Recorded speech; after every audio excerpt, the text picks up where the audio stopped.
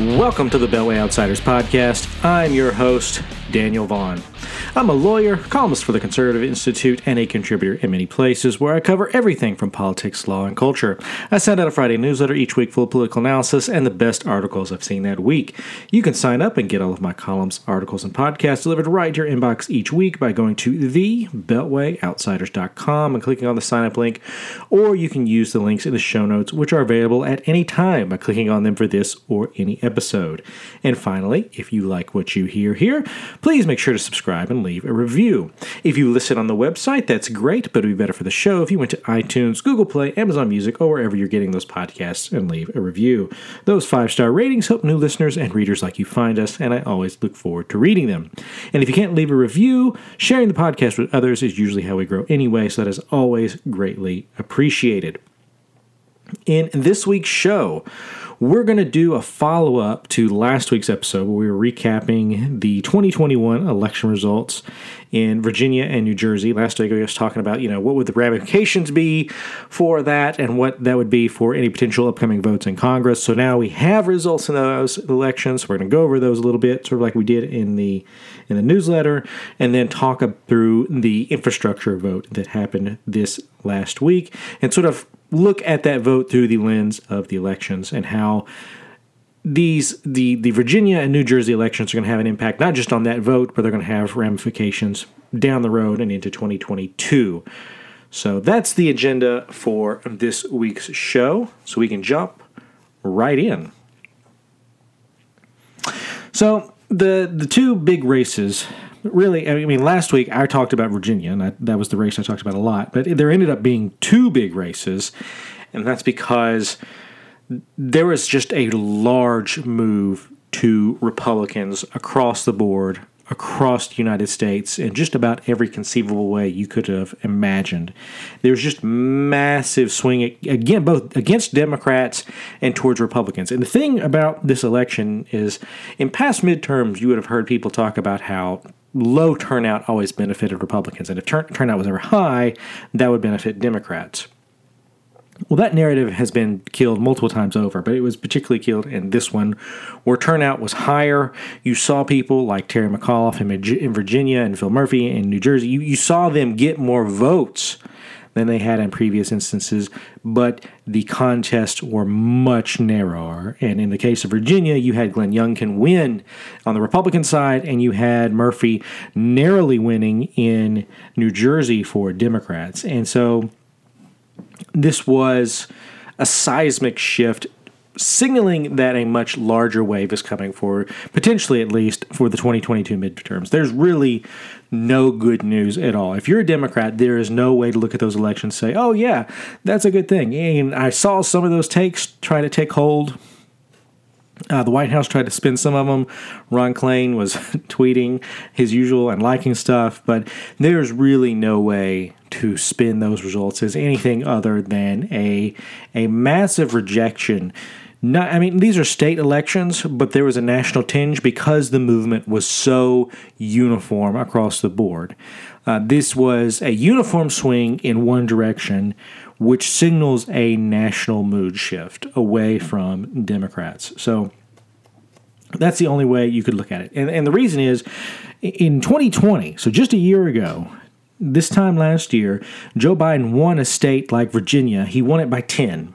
He won a state like New Jersey by 16. Well, in Virginia, Democrats win that by 10 last time. Glenn Youngkin comes in and wins by 2.3 points. Straight up. That's that's about a 12-point swing. A little bit more than that, but it's about 12 points in Republicans' favor.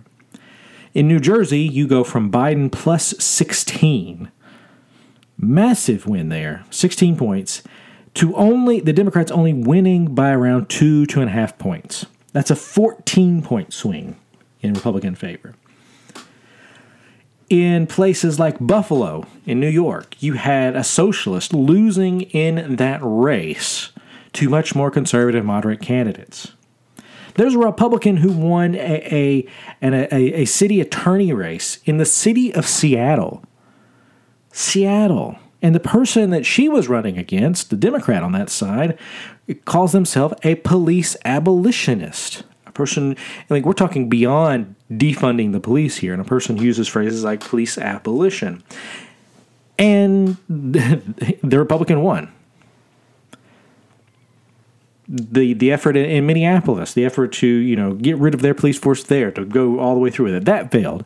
In New York, you have Eric Adams winning there, that race, and he calls himself openly a conservative on issues of crime. So, there's just no way to spin this other than a complete and total rejection. And one of the things, if you were watching like a CNN or an MSNBC, one of the ways they were spinning it was like, oh, look at some of these progressive candidates. They're winning in some of these city mayoral races. And yeah, you could point to some, city races in some cities where some Democrats won, but the margins were not where you would expect them to be. They were nowhere close where you would expect them to be. So this was just a complete and total shift towards Republicans. And the thing that makes this matter even more is that in 2020, and you have Donald Trump losing in 2020. But after that, once you really start looking up and down the races, up and down the board, Republicans gained gained seats in the House. The Senate was left 50-50. Republicans should have kept the Senate, but they didn't. I do blame Donald Trump for that one. But you effectively have a divided government where Democrats there were no, coattails with Joe Biden in 2020. He won, and Republicans basically did well everywhere else. That's why in the newsletter I was pointing back to my analysis post-race and why I was so excited post-race, because even though Donald Trump won, Republicans had effectively picked up everything else and were setting themselves up for success for the next decade. And the returns on that setup in 2020 are beginning to come in now. So if you take, and the reason that this is so important here is that if you take the results of a place like Virginia or a place or like New Jersey, and you just say, let's just say the country shifts exactly like one of those two states. Let's say you have that uniform switch where everything is moving across there. Well, in Virginia, if you have a general move in the country like Virginia across the rest of the country, where you're talking about a 12-point swing, Republicans would be expected to pick up 41 seats in the House and 4 Senate seats. Just straight up, if you just took that kind of twist, you said, okay, uniform kind of twist where all these different demographic voting groups do the same thing they did in Virginia, and you have a general same swing in the rest of the country, you're looking at a wipeout in the midterms. Now remember, Democrats only have about a 4 to 5 vote majority in the House. Republicans getting like 40 here would just wipe out Democrats in the House, because it's basically everything's evenly divided here, and if you get a red wave in one direction or the other, if either side gets a wave, things get out of kilter fast where one party has a large majority. So 40 seats is a very big victory for Republicans because it gives them a very large majority. So that's if you follow Virginia. If you just do a Virginia-type swing, 40-plus House seats, 4 Senate seats, period. That's 12 points. If you get a New Jersey-type result, however, you're talking 16 points. 14 points there. You're talking Republicans picking up 50-plus House seats. 51 if you do use the exact results from New Jersey. So 51 House seats and 6 Senate seats. 51 in the House and 6 in the Senate. There's just no other way to look at these results and say, if this happens again, and in order for Democrats to turn this around, they would have to have a miracle of the likes that we just have never seen before, because this is difficult to turn around here. So they need a miracle, and right now they're staring down the barrel of getting wiped out in 2022. That's basically the only thing you can look at here and say is going to happen. Where, the only thing they're going to hold at the end of that is going to be the White House with Joe Biden in it. And that's going to be it. And it's not getting any better once we get past these elections and start looking at some of the new data coming in. So there have been 2 polls come in on the generic ballot. Now, the generic ballot, if you don't know it, is just you're asking people on a generic basis, who would you vote for? the Republican or the Democrat. So it's supposed to just sort of get you, if you put a garden variety Republican on the ballot and a garden variety Democrat on the ballot, who are people leaning to? Now, in the closing days of these 2021 races, the generic ballot had started narrowing up, and Democrats had a very narrow lead. And the thing you have to remember about the generic ballot is that Democrats usually have a built-in advantage here. You can usually pencil them in. If all things are equal, Democrats are probably going to have a 3 to 5 point lead in the generic ballot, just on average. They have some of these more populous states like California, New York, and that's going to tip it in their favor, just on general averages. And that's just the way it is. Well, going into the election, they only had about a 1 to 3 point. So we knew that this was closing fast. Well, there have been 2 polls since the elections were held in New Jersey and Virginia. And they're showing Republicans having, and one of them was a USA Today poll, and it had Republicans with an 8-point generic ballot lead. And the other one was by Emerson, which had the Republicans leading by 7 points. So, you just average those 2 post ones together, you're looking at a 7.5 point lead in the generic ballot for Republicans. And I want you to think back for a second to 2010, which was when the Republicans won 63 House seats and picked up about 6 Senate seats. Big swing. The 2010 elections were a shellacking for Democrats and set up Republicans for success. Going into that race, Republicans only had a 6.2 lead in the generic ballot. They're already right now getting polls showing above that. So this is what Democrats are staring at. They know right now that those election results are bad, and they know that the post-election results are not getting any better. Because a lot of this is going to be tied to Joe Biden's approval rating. I saw a poll today, I think it was the USA Today one, that had Kamala Harris's approval rating. So she's the vice president. People shouldn't have any thoughts about the vice president. That's generally what you would expect. But Kamala Harris has an approval rating as a vice president of 28% in that poll. Now, I haven't really been tracking any of the vice presidency stuff, but when you see something like that, 28%, just astonishing. You should be able to just sort of boost yourself as a vice president because you're not doing anything, and she can't even manage that part. So all of the data for the elections coming out of here are just bad for Democrats. The worst part, though, and it does get worse, mind you, are the demographics of the election results. So there were some exit polls out of Virginia, and admittedly, exit polls are never a useful thing. Generally, especially the early ones, are always going to be inaccurate. But until you have people do the analysis of the voter files in these states, this is all we've got. One of them out of Virginia showed Republicans with an 11-point lead among Hispanic voters. Glenn Youngkin won them 55 to 44. Now, I want to put this into context here. The best that Republicans generally do with Hispanic voters, outside of some subcuban areas in Florida, but just in general, the Hispanic vote, and even in places like Texas, you would not expect them usually to crack any more than 40%. The national average, I think, is closer to 30 or 40. A majority lead that you're seeing here is noteworthy because it's not done. And it suggests much more movement happening underneath here.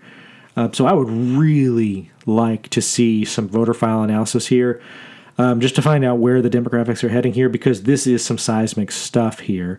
If you get into some of the individual House of Delegates races in Virginia, Republicans were winning races south of Richmond in some historically black districts, and that is also a seismic shift where you're seeing Republicans winning in minority counties. And this was happening in 2020 as well, where Donald Trump was winning counties in deeply Hispanic areas of Texas along the Rio Grande Valley, and was just dominating in those valleys. And so you're seeing a shift here. And that's partially why I got into talking about the emerging Democratic majority theory in the newsletter, something I like hitting over and over again because it's just been proven to be so inaccurate. Because built into that for Democrats was the assumption that people voted for them on the basis of race. That's just what they assumed was going to happen for the rest of the next several decades, and that is not playing out. Not even in the slightest here. And we saw some of this in 2016. There was sort of a rebound back in 18. 2020 reasserted itself with these shifts back towards Republicans, and 2021 is saying that you're seeing Republicans become sort of this minority working class type of party where you have just working class voters on all sides, of all races, generally consolidating behind one party, and it's not the Democratic one. So that is a very interesting shift that's playing out here. Just to give you some kind of an example of what happened immediately after those races, the crystal ball analysis by Larry Sabato out of the University of Virginia Center for Politics, generally very good analysis comes out of him, although Larry has lost his mind as of late. It makes very little sense. But they released their new prognostications for the Senate races in 2022, and they moved 4 Senate races towards Republicans. 3 races went from lean Democratic to toss-ups, meaning things are moving in a more Republican manner, and 1 was moved from almost a surefire Democratic seat to a lean Democratic seat, showing a weakening grip the Democrats have over that one. So that was 4 there, and that was just their immediate change. I think there are others, because I think you're going to see some high-quality Republican candidates start jumping into the race here because they think they can win. Ultimately, and I'm going to read off the states here that I think are online. It would not shock me if you saw competitive races in Arizona, Nevada, Georgia, Pennsylvania, North Carolina, New Hampshire, Maryland, and maybe even Vermont. The ones that I'm throwing in here, Maryland and Vermont, are not necessarily on the radars of the crystal ball crowd. They would acknowledge that Maryland could come online if Larry Hogan, the Republican governor there, runs. People have been pitching Larry Hogan for a presidential run, and he will never win in a presidential field. But in a Senate field in Maryland, he could do quite well. And the other one is Vermont, where there was a Republican governor there who is highly, highly popular, and it wouldn't shock me if he could make some noise there.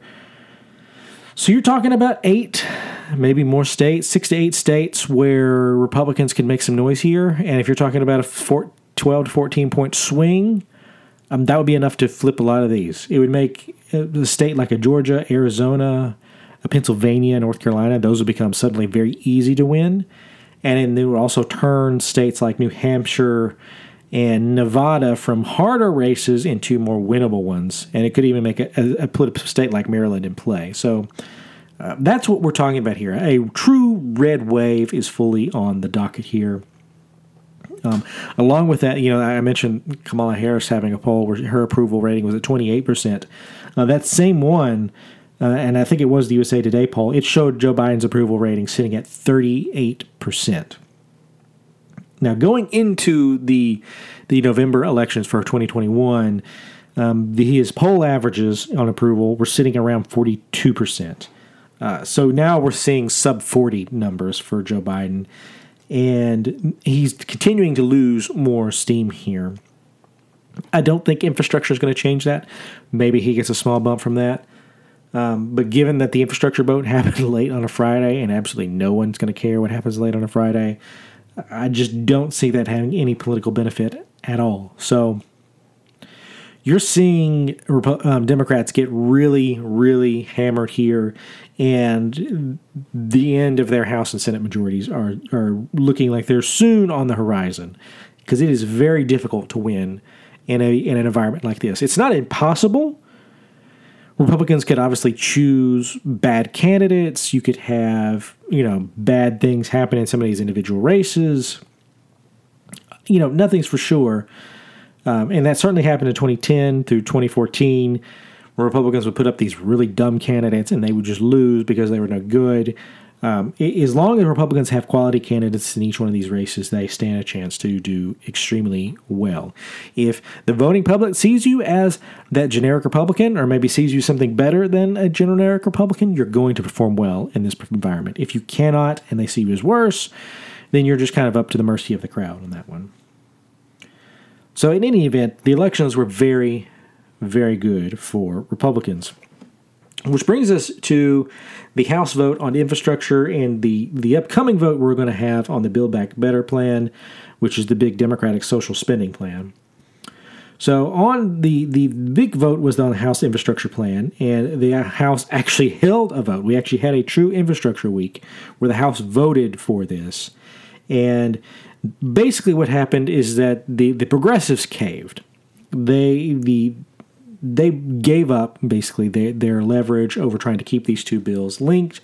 They settled for moderates, promising in a statement that they would vote on the Build Back Better plan if that piece of legislation got scoring from the Congressional Budget Office.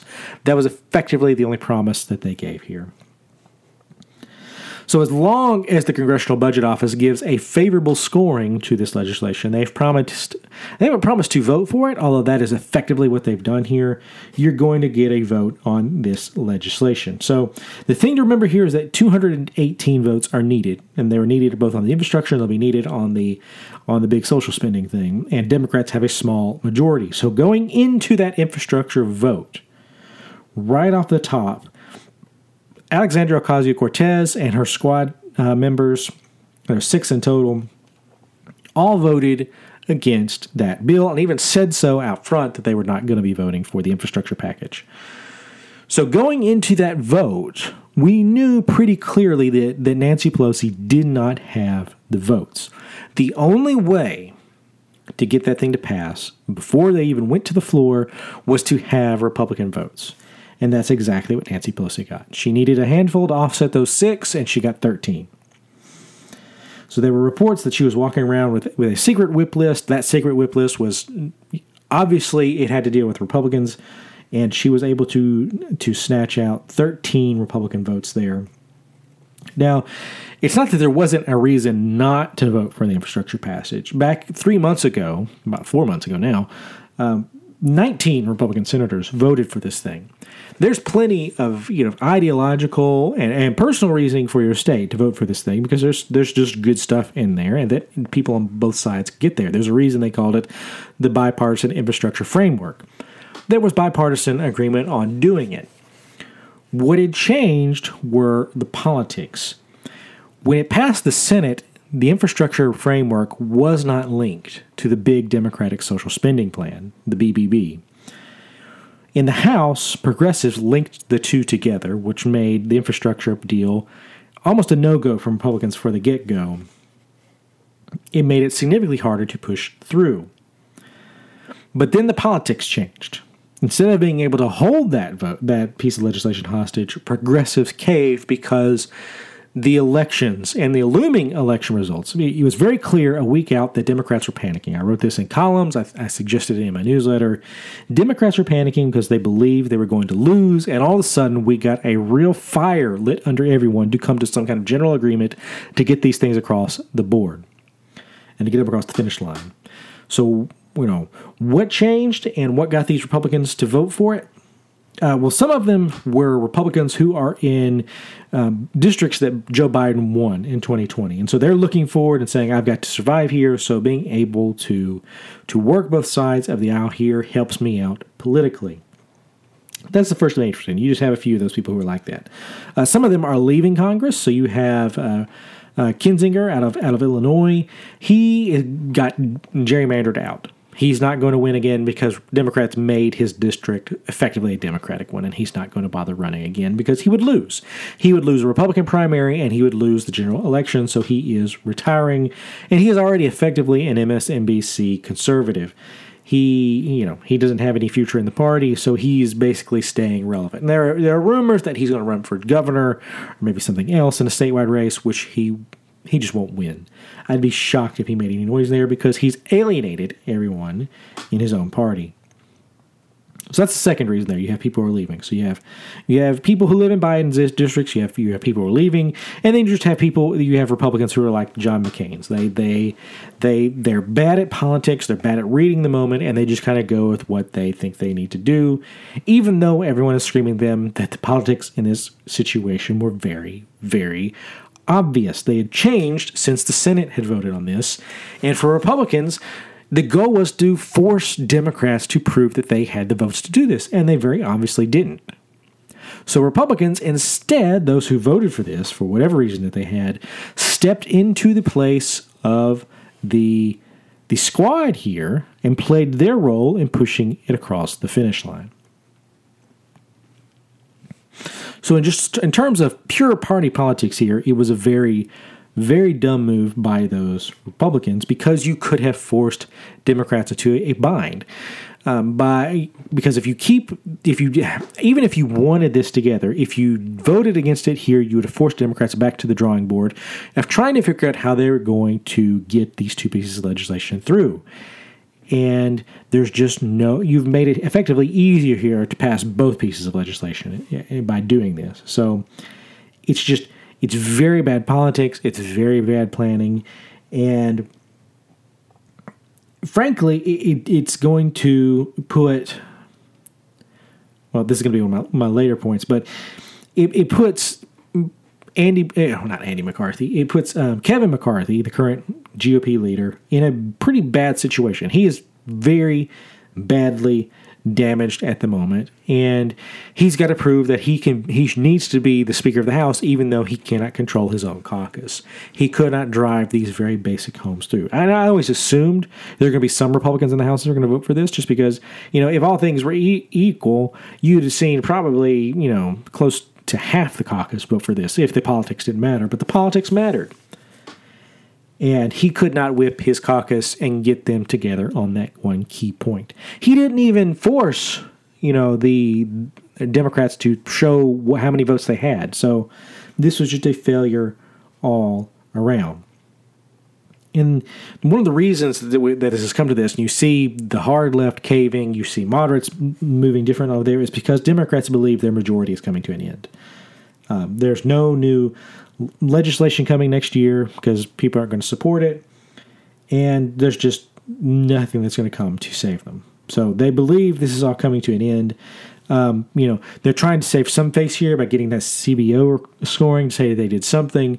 But ultimately, I believe that the moderates are going to cave on this big social spending plan because your option is to vote against it and vote against your party, which is going to hurt you in any primary as you're going into a tough election year. Or it's to vote for it and you just face the tough general election, which is coming anyway. Some of them are probably going to vote against it because they think it'll save them, but odds are you're just going to vote for it and say, I'm just going to hold my nose, do this. It'll get me through the primary, and then we can figure out where to go from there. If I'm going to lose, I might as well go out, having passed something. So that's kind of where we're headed here. Where you're seeing the politics of this change, you're seeing, in the case of Republicans, just bad reading of the moment. And of Democrats, they're just getting desperate here. They're desperate to get anything to occur here. So, when it comes to, what's going to happen on the Republican side, I do think you're going to see a serious challenge here to Kevin McCarthy because this is now the second or third vote where it was imperative of him to whip his caucus into shape and to get them to do something, and he couldn't do so. He does not seem to have the confidence of his caucus, and with 40 to 50, low end you're probably talking 30, high end as many as maybe 60 new Republicans come in. He's going to have to get them in shape, and if he can't do that, you've got to get new leadership. And I think you're going to see that. I also think with these 13 Republicans, for those who you can primary, I think you're going to see them all get primaried. And, I've seen some suggestions where, this is just a temper tantrum thing and there's no way you can primary some of these people. And that is true of some of them. But in a year where things are already going to be pushing maybe 12 to 14 points in Republicans' favor, those primaries have been very powerful. You have to remember, in 2010, the Tea Party swept in and were knocking out deep red people who had deep connections with the Republican Party, and the Tea Party was primarying them and kicking them out. That can and, sometimes will happen here. So I don't think you can just hand wave this away and say, they're not going to win. These are races in certain states, and no more conservative person could win here. It takes the person who's in there. That may be true in most years, but in a wave year, all bets are off because you don't know what's going to happen. So that's sort of the recap. In the coming weeks and days and weeks as we're heading towards this next vote here, look out for the CBO scoring. Start watching for Democratic retirements. I think we're going to start getting some of them. It wouldn't shock me, actually, if Nancy Pelosi was one of those. If she stays on and gets reelected, she's going to have to give up the speaker's gavel again, and that would make her, I think, only the second speaker to ever have to give up the gavel twice. That's something she doesn't want to do, I don't believe. So it wouldn't shock me if she's one of them. We're getting to this point here where they're going to have to start making some decisions here. And one of the things that make decision is going to make some of these decisions is the redistricting that's happening. So we don't fully know how that's going to take place. But we've got more and more states who are issuing more and more of their maps, and that's going to decide a lot of things moving forward. So look for those retirements. Watch for the primaries. That's going to be more of a first of the year, early Q1 type time when some of this stuff's going to going through. So there's going to be a lot of changes here. There's going to be a huge turnover in Congress, it looks like, and the elections are all favoring Republicans. So that's pretty much all I've got for this week. I don't have a light item segment because I was up late watching the Titans demolish the Los Angeles Rams. That was obviously a good game if you're me or a Titans fan. So I didn't have time to go track down a light item for this week. So, if you've got your questions, comments, corrections, or feedback, you can reach out to me in the contact information of the show notes or hit me up on Twitter at DVonCI. That Twitter feed is pretty much just a Titans propaganda account at this point, or if you follow me during the World Series, just a ton of Braves stuff. So a lot of sports stuff happening there. Look for my next columns on Monday and Friday at the Conservative Institute, and the newsletter goes out early Friday morning, so make sure to sign up before that, and you will get the next issue. Thank you for listening to this podcast, to make it a part of your day. Remember, if you liked and enjoyed it, make sure to send those 5-star reviews to help us out. I hope you tune in again, but until then, I'm your host, Daniel Vaughn, signing off for this week, and I will see you guys in the next episode.